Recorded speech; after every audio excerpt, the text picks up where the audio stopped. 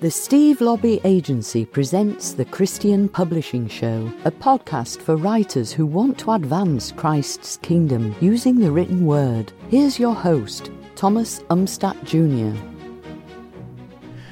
There are a few genres that are unique to Christian publishing. Devotionals is one, Amish is one, interestingly, but perhaps the king of them all is the Bible study. It is the essential Christian book. It's unequivocally Christian, often written by Christians, often for Christians, and perhaps you've considered writing a Bible study. If you're a Protestant, we believe in the priesthood of believers, so anyone can write a Bible study, right? Well, maybe. Or maybe you're thinking about writing a Bible study for publication. So how do you write a Bible study that not only people want to read, but helps bring them closer to God? Well, this is what we're going to be talking about today with the co-founder of Flourish Gathering and Flourish Writers. Our guest today helps authors publish Bible studies and devotionals. She does workshops, online conferences, and training courses. Mindy Kiker, welcome to the Christian Publishing Show. Awesome to be here. Thanks for having me, Thomas. All right, let's get into Bible studies. So how did you get started writing Bible studies? Well, my co-founder, Jennifer Kokert, and I were friends. We met in a Bible study. So it was sort of destined to be.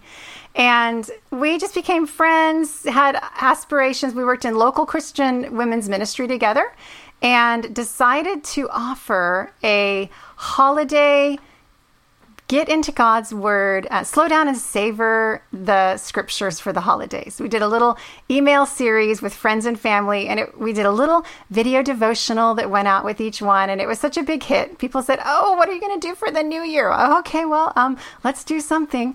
So we just got into sharing our stories intermixed with scripture. How did we see our favorite Bible verses showing up in our lives? And we just found that resonated with people. Like sometimes there's a disconnect in people's hearts between the quiet time that they have with the Lord and then exiting into real life. And whatever went down in that quiet time was a distant memory when the complexities of life hit. So we felt like Bible study should become alive in every moment of your life. So that's what we started sharing on like little email series, video series, that kind of thing.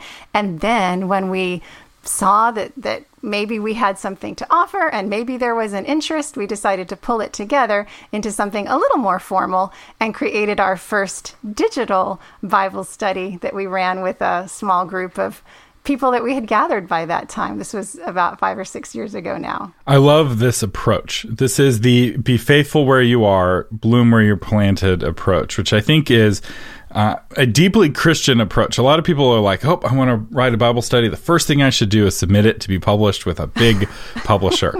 And if you look at, Jesus' instructions to his disciples, right? He's about to send them off. We're about to have Pentecost. He says, start in Jerusalem, then in Samaria, then uttermost parts of the earth, right? Everybody in Jerusalem probably had heard the name of Jesus, right? Most everyone in Jerusalem probably already had an opinion of Jesus. It wasn't like he was some unknown figure at that time.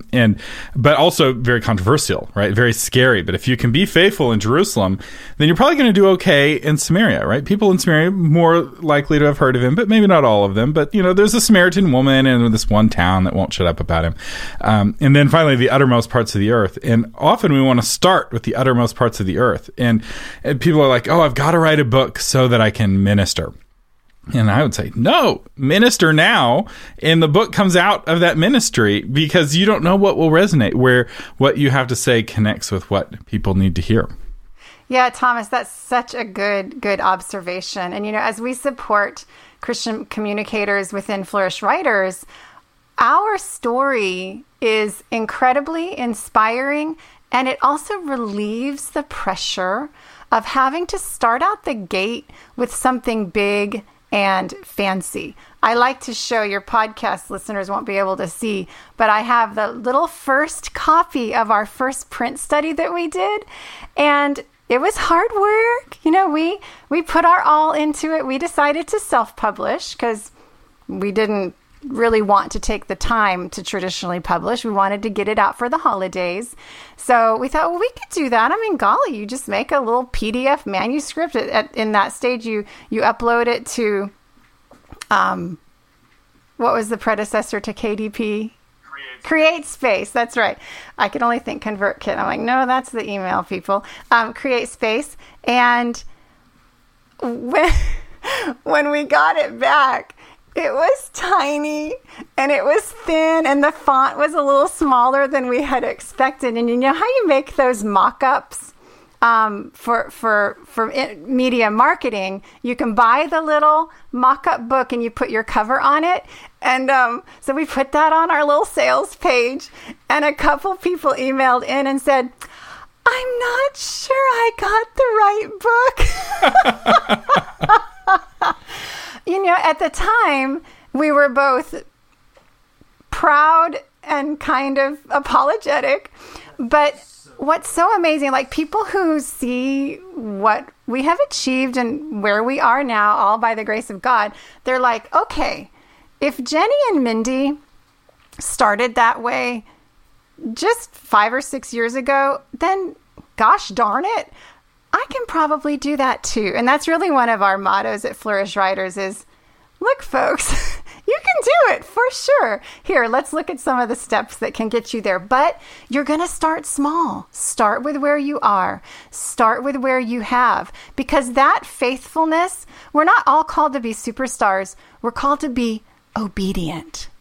Just to obey where you are and then let the Lord do the rest. We prepare the horse for battle, but victory is the Lord's. It's really the only way forward. I have 2 toddlers right now, a 1-year-old and a 2-year-old. And I've had a lot of observations of watching humans learn to walk. And there's only one way to learn to walk well, and that is to walk badly, but persistently.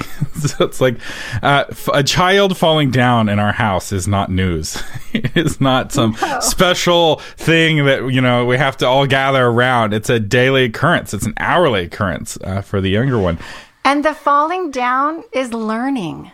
Yeah. And it's a really valuable learning. And if you feel like you have to be perfect, and it has to be perfect at the beginning, what will happen is you'll never get published. You'll never make a difference in the world because you can't just pick yourself up from crawling and start walking with no problems. That's not how this works. So the children of Israel didn't get the promised land all at once when God gave it to them. They had to take it city by city, area by area, and it took work. Just because God has called you to do something doesn't mean that you're not still called to do the work. And that's true with craft as well. Absolutely. And unfortunately, those 40 years in the wilderness were creating them to become the people who could walk into that promised land. So give yourself at least 40 years. No, I'm just kidding. So I should ask, because there's some confusion on this, about the difference between a devotional and a Bible study. So what would you say is the distinction between writing a devotional and writing a Bible study? Yeah, that's a great question, because then there's even like devotional Bible studies. So let's break it down. So a devotional is where you start with a scripture, typically a verse or a small passage of scripture, and then you are sharing your thoughts about that. It can be a story from your life, some research that you've done, some insight into the scripture, and it's typically fairly short. Depending on where you see devotionals placed, they could be anywhere from just a few hundred words, like even 150 or 200, or up to even 600 or 700, 800 words, just depending on what the situation or the venue for that is. You might have at the end of a devotional a few more scriptures listed that people could look up, but typically you are not going to have follow-on questions that the reader needs to answer. At the end of the devotional, you might have engagement questions that kind of help the reader to apply that topic or the observations to their life, but it's not going to be something where they need to go open their Bible and start studying something or researching something themselves. So that's a devotional. Bible studies can include devotionals. In fact, that's largely how we start off. Like a week in our Bible studies will be a fairly hefty devotional, maybe even 1,500 words. So we're kind of introducing the week, but it's focused on the theme of that week. And we are incorporating our personal stories with the research that we've done on the scripture. And we're kind of setting up the Bible study participant with a hefty size. You could call it a devotional or an introduction to that week. But then the study is going to have additional components where you are giving the reader assignments and you are getting them engaged with going and doing and opening the Bible and looking things up for themselves. And so you're going to give them instructions on how to study. And we can get into like different types of studies, but that's just the general overview of the differences between devotionals and Bible studies. Great okay, question. so the emphasis really is on that study. It's more academic. There's homework, there's assignments, there's research. Would you say it's more intellectual? It's more about like getting correct thinking as opposed to devotionals, which are more about a correct way of feeling? Like, how would you distinguish it in that way? Well, it very much depends on the type of study that you want to write. And in our positioning ourselves for, okay, God, what kind of study do we have on our hearts? What kind of study do we feel called to write? We looked at all the different styles. So if you're going to write a Bible study, you need to be a Bible study reader. You know, that goes for any genre, right? Please don't start to write in a genre that you are not well read in, because then you are going to be unfamiliar with the expectations in that genre. Preach. I'm looking at you, Christian science fiction and fantasy writers. If you're not reading Enclave books, you're doing it wrong. Don't do it, because there is a deep sense. Something has to be integrated into the fabric of your inner being from having been a reader in those genres. So if you cannot go and pull off several Bible studies off your bookshelf, then I might suggest that you start there. And then once you do, you will notice that there's a wide range of Bible study styles. So, Tom, you were talking about the ones that are more intellectual, more academic. Yes, there is a whole genre. So we have subgenres of Bible study. Okay, so walk us through. We want to get all of the. Let's do the big genres first, then we can go into the subgenres. Okay, so there's the some of the more famous Bible study writers, like you have the Kay Arthur studies, and those are very research heavy, and you are given a lot of very specific questions to answer. You go and you do a ton of research and reading in other versions, other concordances and cross-referencing, and you'll do a lot of work. You are being given the skills of Bible study, but it's very focused on knowledge, I would say, generating knowledge about the scriptures. My mom did a bunch of Kay Arthur Bible studies when I was a kid, and suddenly she's got these Greek to English and Hebrew to English dictionaries, and she's studying Greek and she's studying Hebrew. It started her on a rabbit trail. It took her very deep. Basically like a light seminary degree. Yeah, it really can be. And I hope that bore some fruit in your mom's life. I mean, I would assume that she would have considered that a part of her spiritual formation or an important part of her journey to gain those skills and to think, oh, that's not just for the pastor. I'm a regular girl here and I can study Hebrew and Greek. I may not have mastered the languages, but at least I can look up in the concordance and I can know what that means and what those numbers mean and be able to get back into what the original words in the verse were. That's incredibly empowering skill for someone to have. So that's like, I consider that one extreme of styles of Bible studies.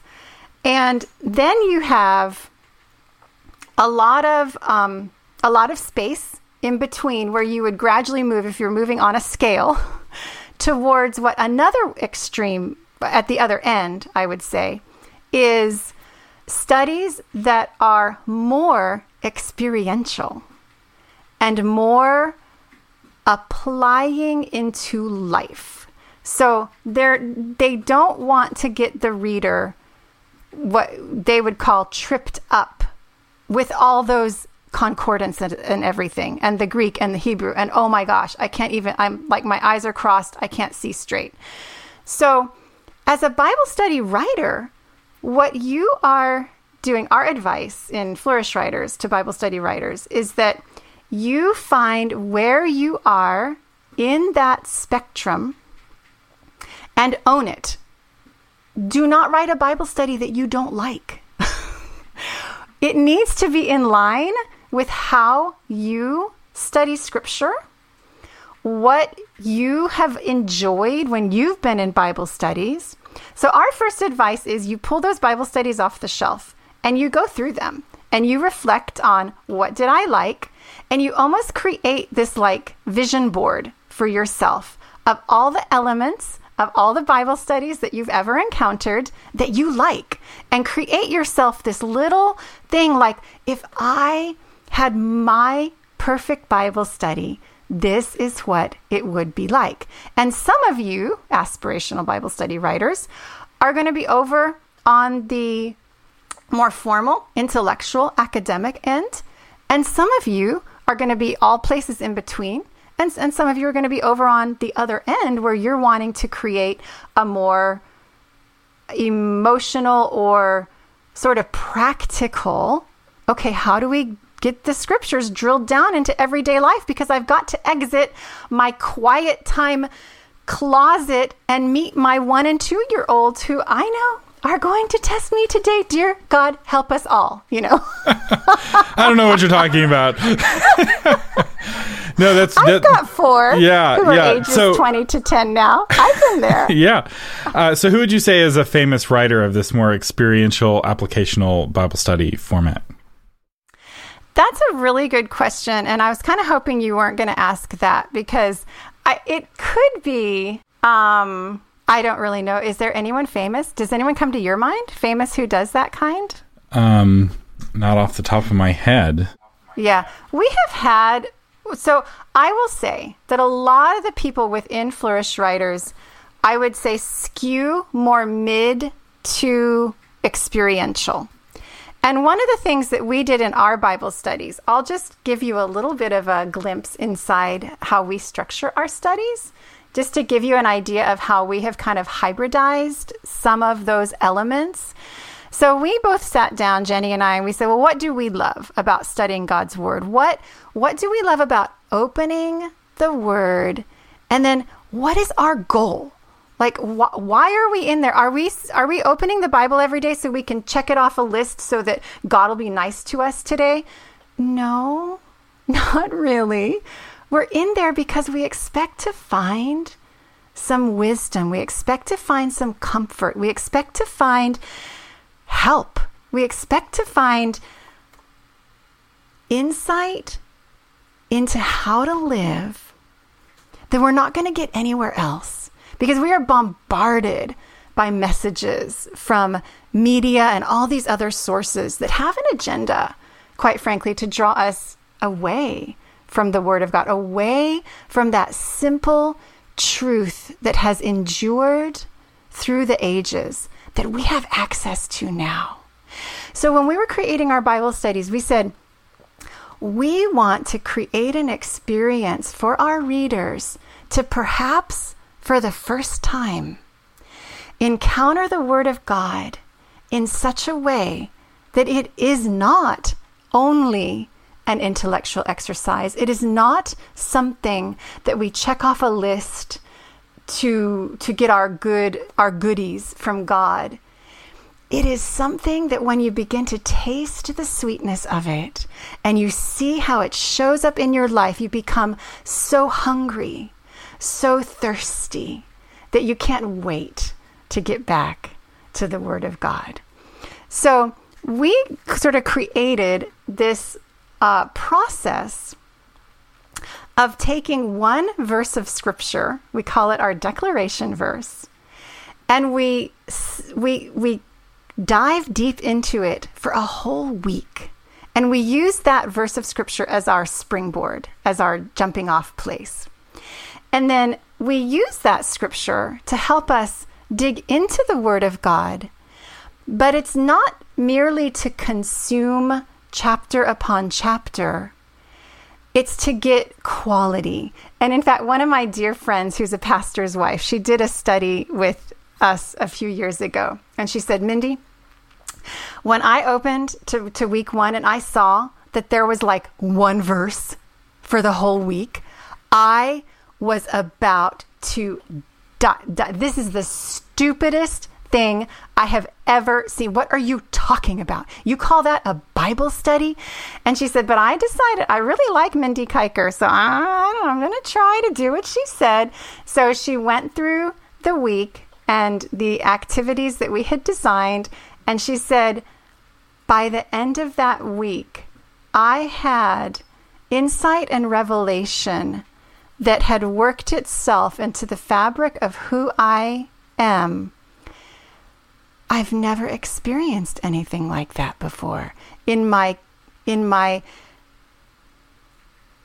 frantic consumption of scripture, because I am afraid if I don't do it, something bad is going to happen to me. She said, you helped me to fall in love with the scriptures in a new way.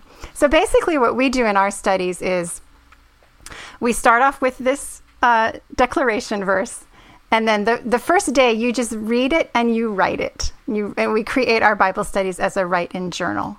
So it's called the reading and writing. Day 1, read and write. And on day 2, you investigate. So we give you some things to look up. What's this Bible verse set in? We look at the chapter, so we have the context. We look at the book, and we do just some researching on, so that we also practice that we don't take verses out of context. That verse is a good launching place, but let's look at what's going on in the verse. And then the next day, we imagine. So we imagine ourselves there in that scene. Who's talking? What's going on? What do we hear? What do we smell? What do we taste? What do we touch? We want to be there. Those are real people in the scriptures. What were they like? What were they feeling? What was going on? And then the next day, we listen. And we say, God, what does this have to say to me? What have I discovered as I've read this, I've written this, I've investigated, I've imagined? What do you have to say to me, God? How does this need to show up in my life? And then the last day of that week on that declaration verse is you write a declaration of what the Lord spoke to you and the truth that you have received, maybe the insight. There might be an element of repentance. God, I'm sorry, I've been so off target on this, and I really want to get this back centered in my life. And you write out a declaration, and that becomes your prayer of confirmation to the Lord.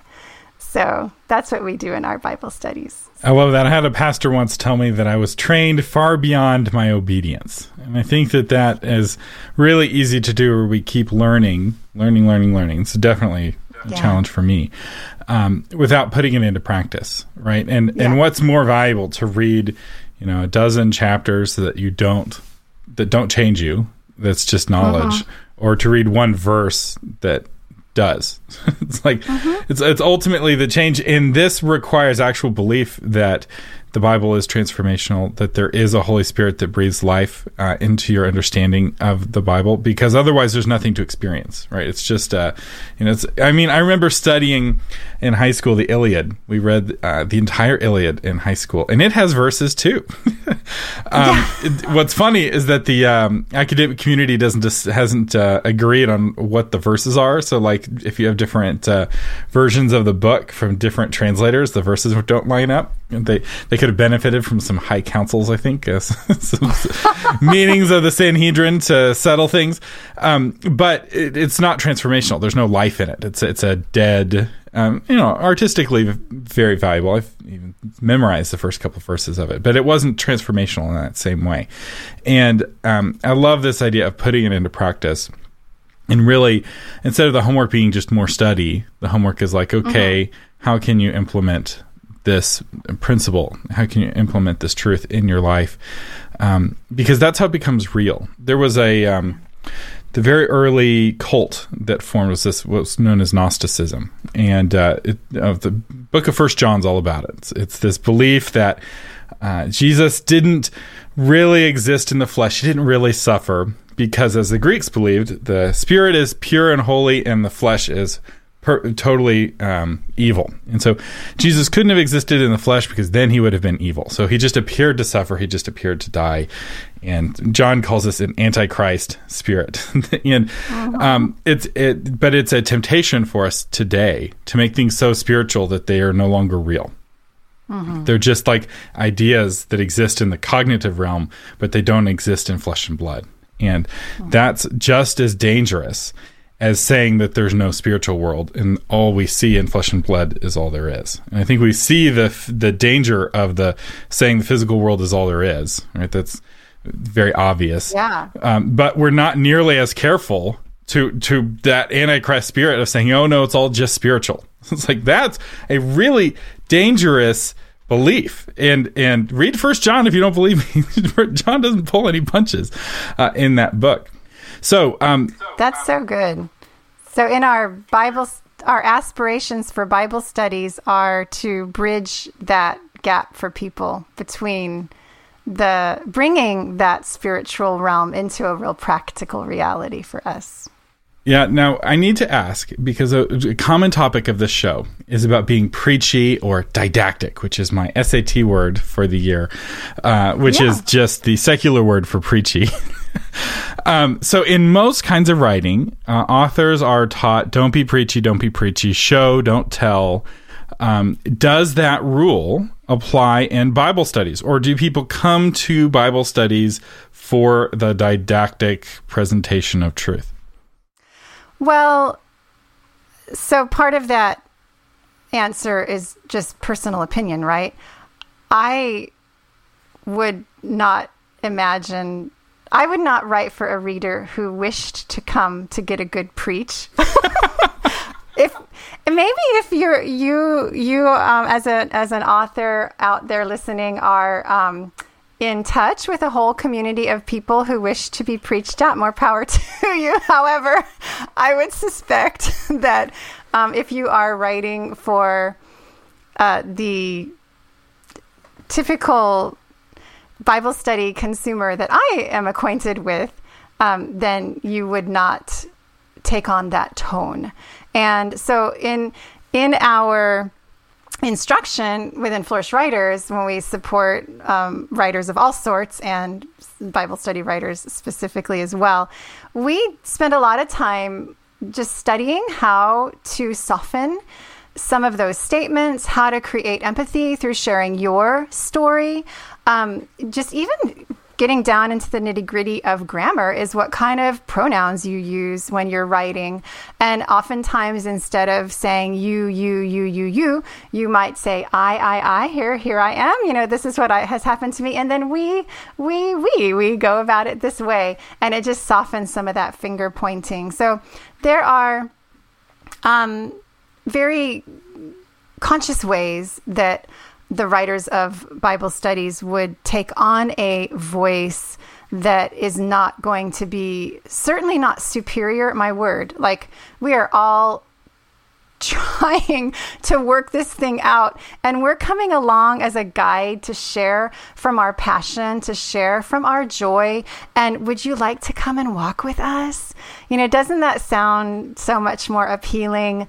And that also relieves the Bible study writer from either having to be some highly accredited theologian, which I am not, nor some kind of perfect goody two-shoes Christian, which I am not. It enables the Bible study writer to show up as a fellow seeker.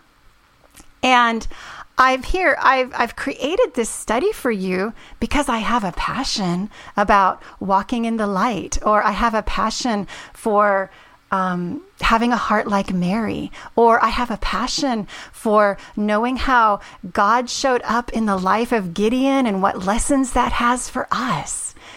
But I present myself as a trustworthy and friendly companion to the person who is studying with me.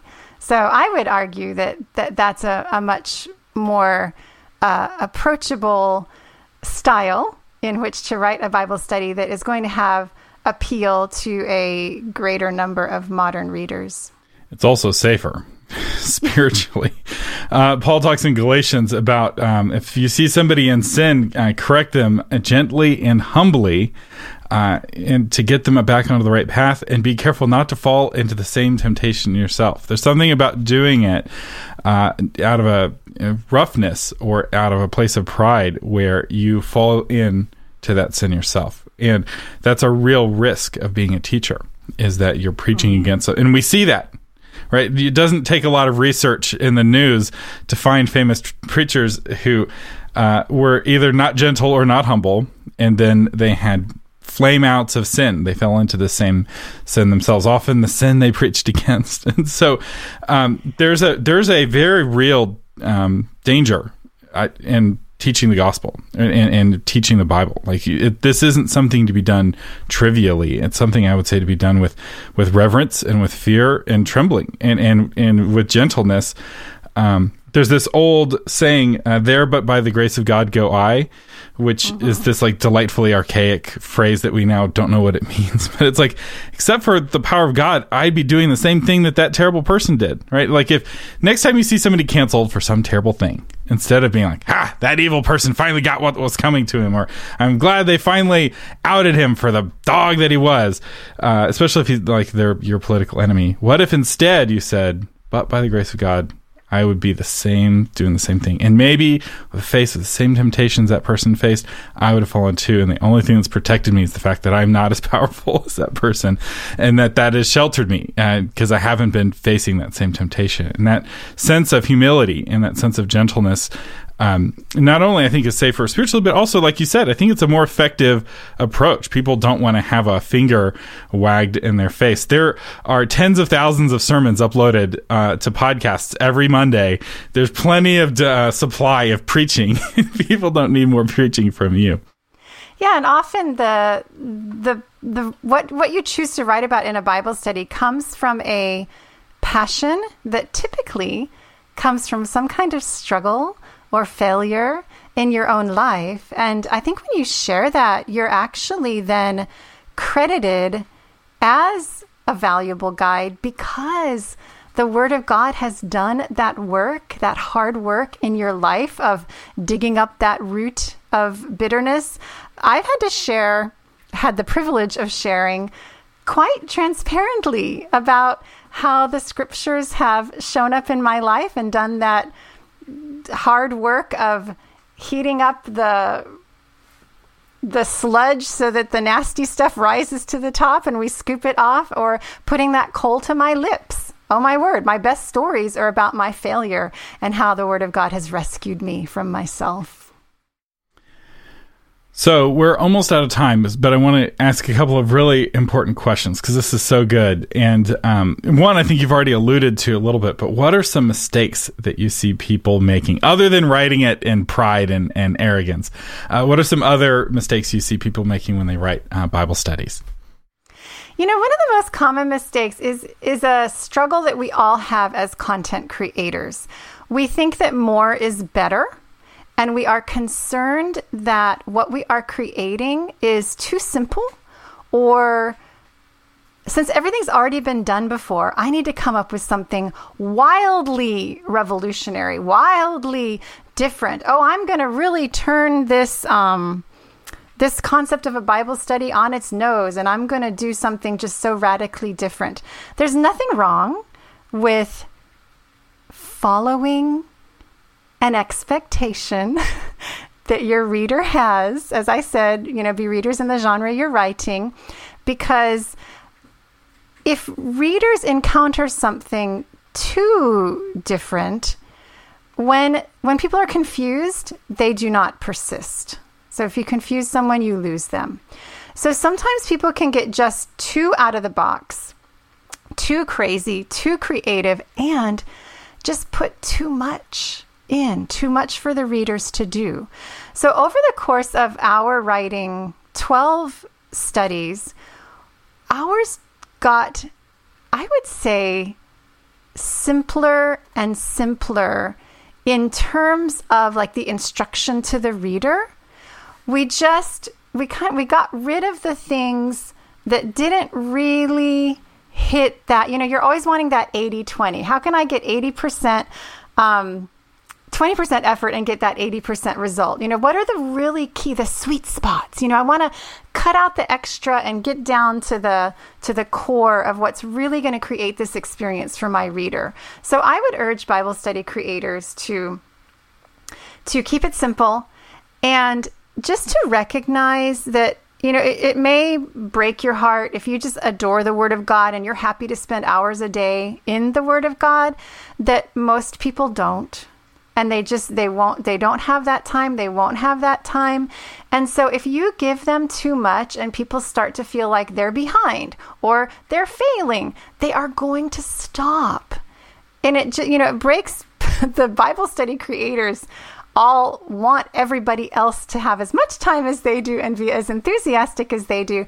But unfortunately, you're just going to have to be creating resources for somebody who does not have that kind of time. And so our goal is to, present someone with that 20% of effort where they're going to feel that 80% result. And then they want to keep going because they are feeling successful and they're feeling how the Word of God is transforming their life, showing up in their life. So that's one of the big things that comes to mind. Yeah, there are people who spend hours working out in the gym every day. And then there are people who are lucky if they can get in their 20 minutes of workout every day. And if you're a trainer, a physical trainer, you're not giving your students or your clients the same training you're doing. You're giving them a smaller, easier training for them, because since they're not spending 2 hours in the gym every day, they physically couldn't do your training. It would break them. Or even if they could survive it the first day, they wouldn't come back. And that thud is really scary. And I will say, full confession, I've grown up my whole life in churches that didn't really do kind of purchased Bible studies. Like when we have a Bible study, we have the Bible and we discuss it. There's no workbook. There's no companion. And as I talk with authors like you, I'm like, I should, check these out. Maybe there's something that I'm missing out on, because maybe we've gone too far on the, the Bible's all you need way. And it's not that we don't have anything, but often it's like everyone's got their study Bibles and there's notes in study Bibles, and we kind of piece together our own ad hoc Bible study as we go and compare translations and things like that. Well, what's kind of fun about a study that someone created, so we would create studies around themes and then guide the reader to go through the scriptures and unearth that theme. And so it's in a way, it's somebody taking your hand and helping you to encounter those scriptures in a way that perhaps you haven't before. So sure, you can look up prayer in your, index at the back, and you can read all the scriptures on prayer. But if you have somebody who the concept of prayer has become alive in their life, they've got amazing stories of what it's done, then how rich to have them guide you through the scriptures and be able to have that revelation imparted from their heart to yours. Because isn't that often how the Holy Spirit works? Is I catch the energy from that person, and it's Holy Spirit saying, hey, Mindy, look at this. This is something that I want for you. I love that. So if I want to go through one of your Bible studies or check out one of your Bible studies, where do I go to find them? Oh, they are at flourishgathering.com. you can find in our shop, you can find the studies. So yeah, flourishgathering.com. Very good. And tell us about Flourish Writers real quick. Give us the quick pitch for what Flourish Writers offers. Yeah, so Flourish Writers was born out of just our community asking us to help them write their stories like we were doing. And so we started offering, our very first course was called The Power of Story, a very sweet encounter for people to begin to share their story as a modern day gospel of God showing up in their lives and how the scriptures became real to them. But then Flourish Writers took on a life of its own. We have now gathered quite a rollicking community of Christian communicators in all sorts of genres. It's really humbling just how many amazing people God has gathered there. And we host quite a few online events. Often they are free with a purchase component if you wish, but we really do our best to cater for all kinds of writers, especially beginning writers are not made of money. So we're aware of how hard it is in those early days to start to grow in the craft when you really don't have a ton to invest back in your writing life. And then we also have a Flourish Writers Academy, where we take people through a 9 or 12-month journey to find clarity in their writing life. And we've created a writer's life planning guide, which helps writers to just figure out what are going to be the components of their writing life and how to fit that into their life. And that's a super fun place too. Excellent. We'll have links both to Flourish Writers and Flourish Gathering. It's flourishwriters.com, flourishgathering.com. We'll have links to those in the show notes. Our sponsor today is the Christian Writers Market Guide. If you're looking for a literary agent or an editor or somebody to just give you feedback on your book, or if you're wanting to write a Bible study and get it published, and you want to know which publishers publish Bible studies and do they publish my kind of Bible study, guess what? You can find the answers to all of those questions in the Christian Writers Market Guide, which you can get at christianwritersmarketguide.com or at a library or a bookstore near you. Mindy Kiker, thank you so much for joining us today on the Christian Publishing Show. It's a pleasure. Thanks for having me, Thomas. All the best. Thank you for listening to the Christian Publishing Show. For more information and to get episodes delivered to your phone automatically, visit christianpublishingshow.com.